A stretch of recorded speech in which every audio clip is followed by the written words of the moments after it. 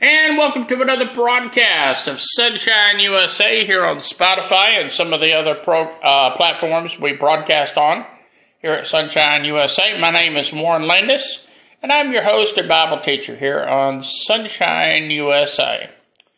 And I am so delighted that you have seen fit to tune this way and actually make this program part of your daily study in the Word of God.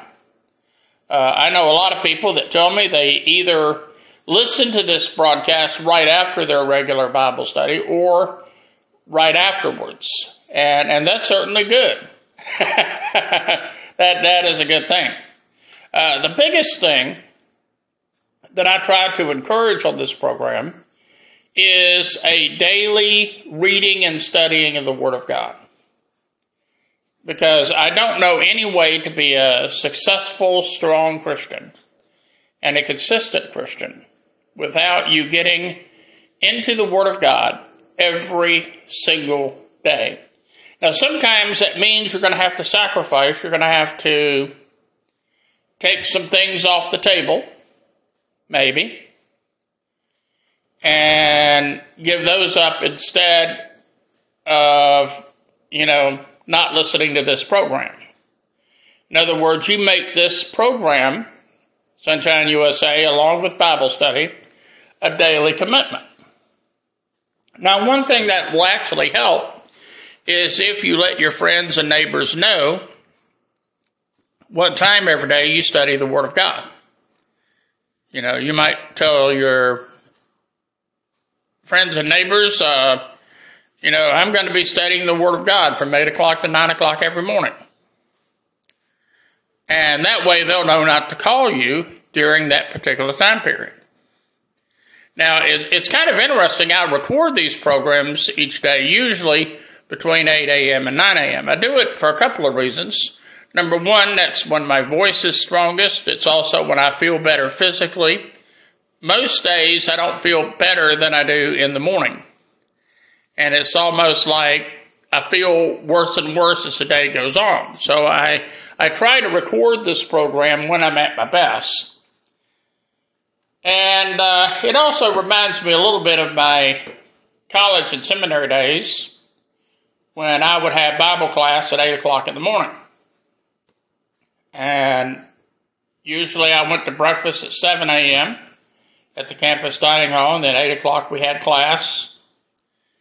And it was very meaningful for me to start each day in college and seminary with the reading and the studying of God's Word. And so that was very, very important. Amen. Praise the Lord. Well, today we're going to be in 1 Corinthians chapter 9, starting with verse 1. We're essentially going to be picking up today where we left off on the last broadcast. In the last broadcast, we talked about Paul not eating meat that had been offered idols. Now, Paul made it very clear he saw nothing wrong personally with eating meat that had been offered idols, because as far as he was concerned, there was no such thing as an idol. Because you see, as Christians, we worship the one true and living God.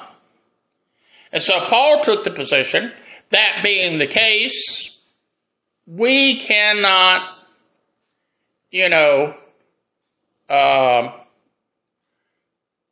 refrain from eating meat because it's been offered idols. Or at least we have a right to eat meat that had been offered idols. Paul saw nothing wrong with it. However, Paul knew that in his day, there were Christians that utterly refused to eat meat that had been offered idols.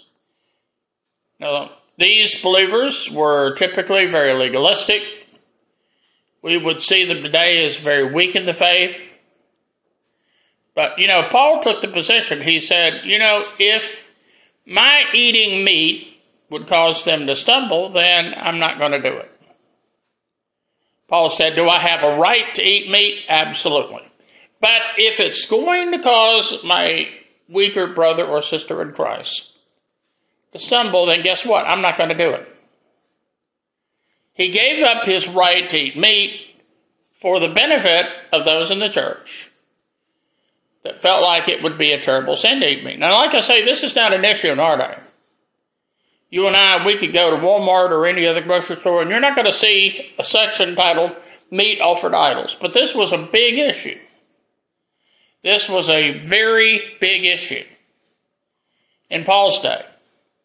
He did not want to eat meat. He didn't want to eat meat if it was going to cause his younger or brother, sister in Christ to stumble, even though he personally saw nothing wrong with it. So, we come to that same idea as we begin chapter 9 and verse 1. Paul says, "Am I not as free as anyone else? Am I not an apostle? Haven't I seen Jesus our Lord with my own eyes? Isn't it because of my work that you belong to the Lord? Even if others think I'm not an apostle, I certainly am to you. You yourselves are proof that I am the Lord's apostle."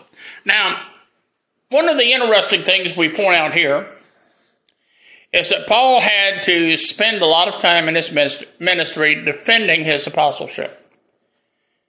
There were many who did not consider Paul to be an apostle, even though he met the criteria for being an apostle, because he had seen the Lord Jesus Christ physically with his own eyes on the road to Damascus. That qualified him to be an apostle. But many did not see it that way.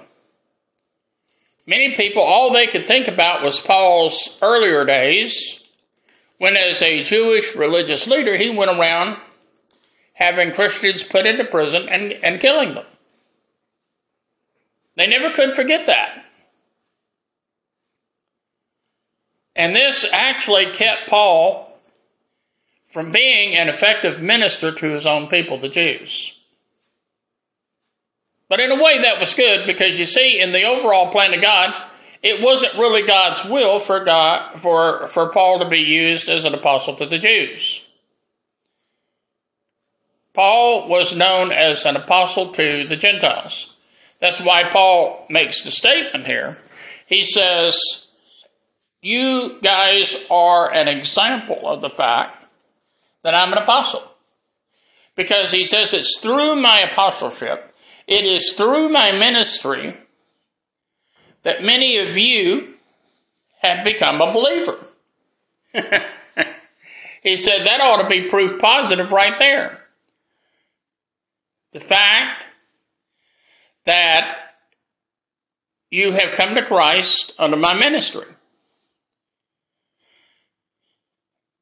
And so he says, even if other people talk about the fact that I'm not an apostle, he says that doesn't stop me from being an apostle to you, because you guys have personally benefited from my ministry.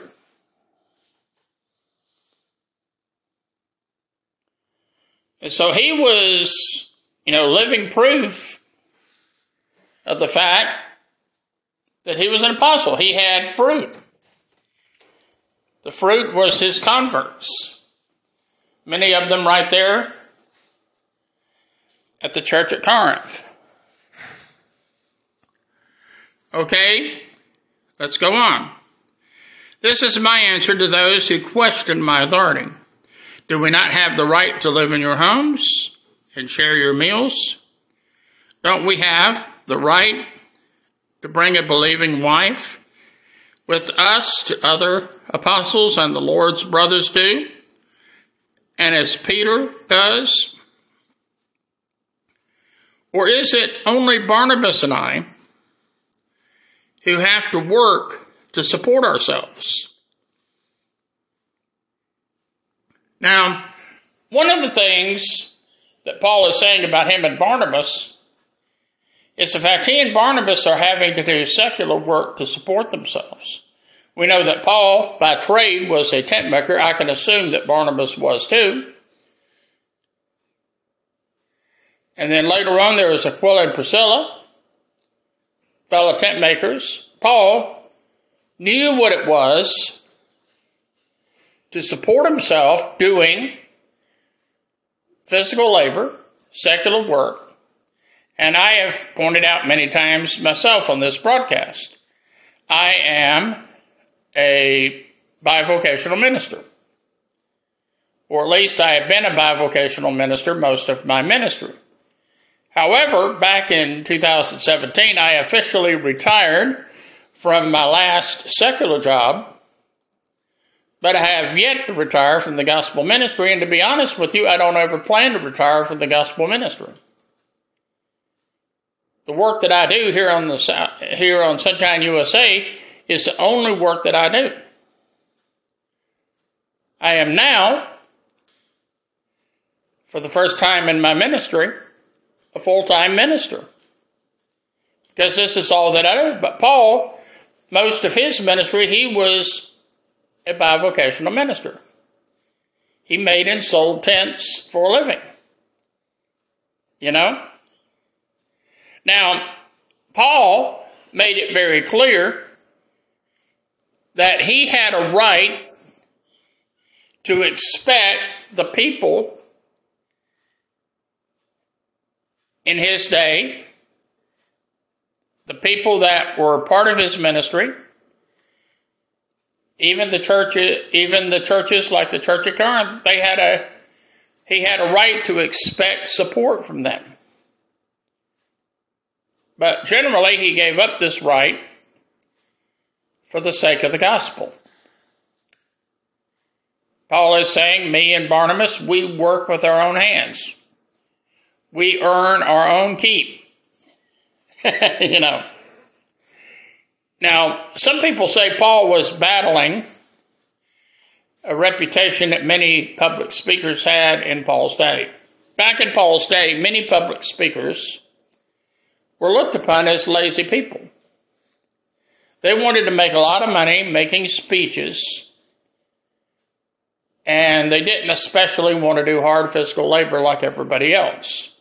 And so typically, back in those days, if you were lazy, you wanted to be a public speaker. So Paul was trying to shed that image by making sure that he worked as hard as anybody else. He worked hard to put food on his table just like people did there at the church at Corinth. But as an apostle, he had every right to say, you guys need to put me on the payroll. He had every right to say, I need to be drawing a salary from the church of Corinth. But he did not insist upon that. Well, let's go on. What soldier has to pay his own expense? What farmer plants a vineyard and doesn't have the right to some of its fruit? What shepherd cares for a flock of sheep and isn't allowed to drink some of the milk? Am I expressing merely a human opinion? Or does the law say the same thing? For the law of Moses says, you must not muzzle an ox to keep him from eating as it treads out grain. Was God thinking only about oxen when he said this? Wasn't he actually speaking of us? Yes, as it is written for us, so that one who plows and one who threshes the grain might both expect a share of the harvest. He says, since we have planted spiritual food among you, aren't we entitled to a harvest of physical food and drink? If you support others who preach to you, shouldn't we have an even greater right to be supported? But we have never used this right. We would rather put up with anything than to be an obstacle to the good news about Christ. So Paul says it's not that I don't have a right to be on the church payroll. But he says if this would be an obstacle to getting out the gospel of Jesus Christ, then I'd give up that right. I'll work for a living. Of course, I might point out, and I say this from my own experience, preaching the gospel is real hard work. You see, there's a lot more to what I do at Sunshine USA than just get in front of this microphone and preach. You see, I have to spend many hours studying in the Word of God to prepare for each message. You would be wasting your time to come hear me preach if that was not the case. I spend many hours of my time praying and studying the Scriptures for every broadcast that I do. And then, of course, there's the administrative things that I do. Things that I do behind the scenes to promote the program, to plan for future growth. And the way I see it, 2024 should be a year of considerable expansion here at Sunshine USA. I'm thinking right now that by this time next year, by January of 2025, this ministry, Sunshine USA, could be a whole lot bigger than it is now. But that means, of course, there's a lot of work that I have to do behind the scenes. Work that you never see me do, but nonetheless, I'm working very, very hard. And it's quite a load to carry. And I might point out, as I've pointed out before, I don't get paid a dime for doing this. What I do here at Sunshine USA is free gratis. I do it simply as a volunteer, even though I'm the head and founder of this ministry. The bottom line, I don't collect a paycheck. Do I have a right to collect a paycheck? Sure. But I would rather see to it that any money that comes in goes directly into furthering the gospel of Jesus Christ. Amen. He says, don't you realize that those who work in the temple get their meals from the offerings brought to the temple, and those who serve at the altar get a share of the sacrificial offerings? In the same way, the Lord ordained that those who preach the good news should be supported by those who benefit from it. Yet, I have never used any of these rights, and I am not writing this to suggest that I want to start exercising those rights now. In fact, I would rather die than lose my right to boast about preaching without charge. Yet preaching the good news is not something that I can boast about. I am compelled to do it by God. How terrible for me if I didn't preach the good news. Now, he points out here that he preaches the gospel without charge. I can't tell you how many times in the course of my ministry that I have preached the gospel without a paycheck. There have been many times when a church would call me to fill in at the last moment. I would come and I would do it, and I never got an offering, never got a paycheck. Now, sometimes I did, and that was great. But a lot of times I didn't, and that was great too. No one can ever truthfully say that I got rich preaching the gospel. Nothing could be further from the truth. Because I've made a whole lot more money in my lifetime outside of the ministry than I've ever made inside the ministry. Paul says the important thing is getting out the gospel. Paul made it clear, woe is me if I don't preach the gospel. He says it's something that I have to do. It's a burning desire. It's a burning passion in my heart to preach and to proclaim the gospel of Jesus Christ.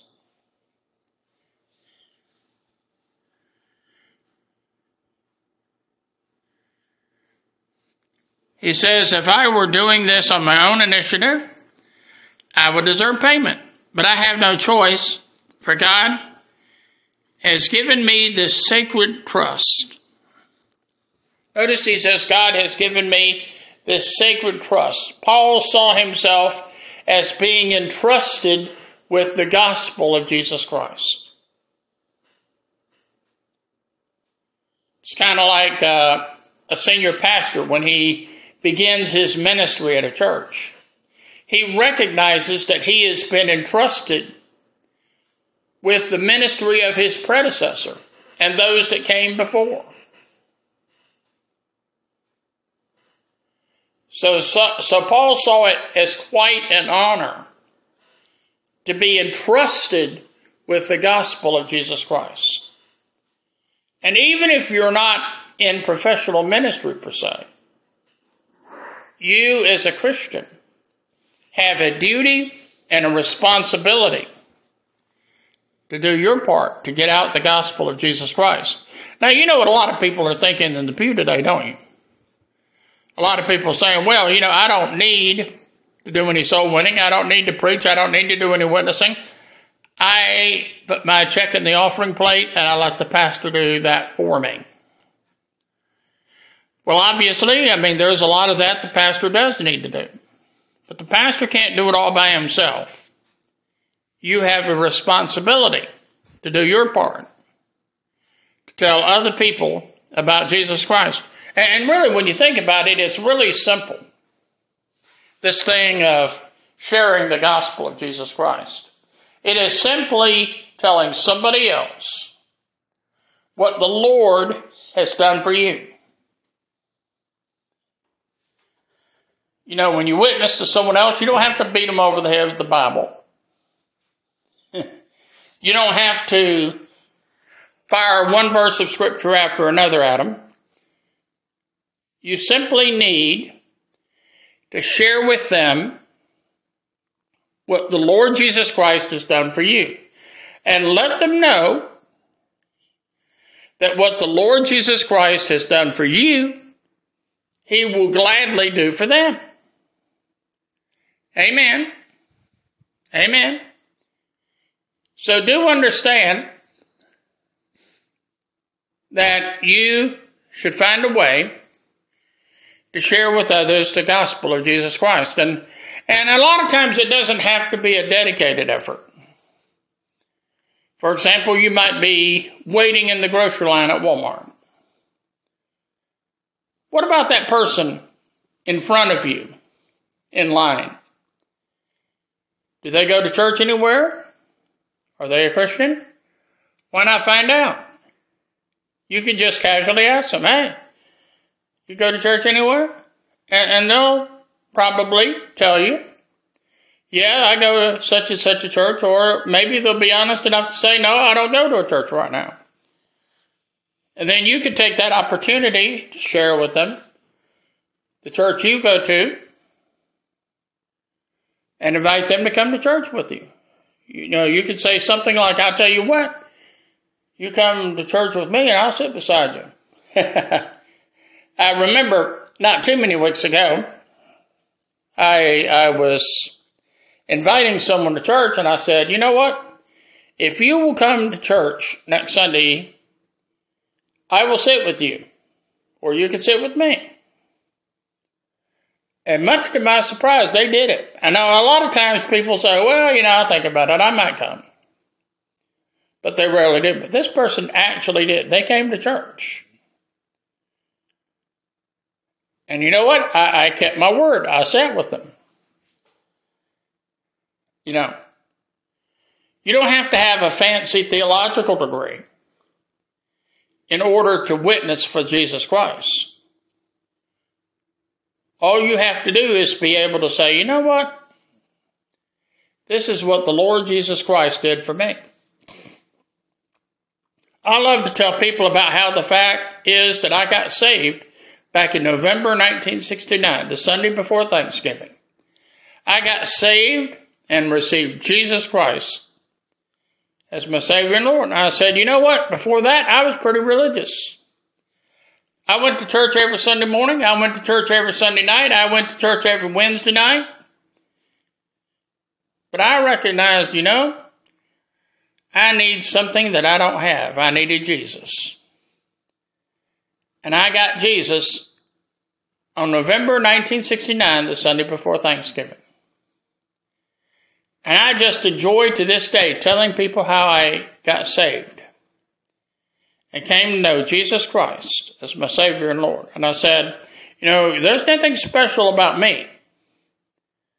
The Lord could save you and give you a brand new life just like He did for me.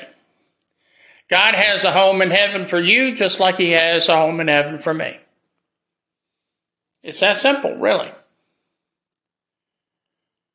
Now, I think we're going to bring the broadcast to a close today. I've got some appointments that I have to keep today, so I don't have time to record as long a broadcast this morning as I would usually record. But if you have a Bible study question, or if you have a prayer request, then I want you to know you can contact me by email. Usually that's the quickest, easiest way to get a hold of me. I have two email addresses. One is warrenlandis@yahoo.com, and the other one is warrenlandis@gmail.com. And if you like, guess what? If you like, you can contact me by snail mail. I have a snail mail address. My snail mail address is Warren Landis, 80 Thruston Street. That's THR, let me back up here. That's THRUSTON,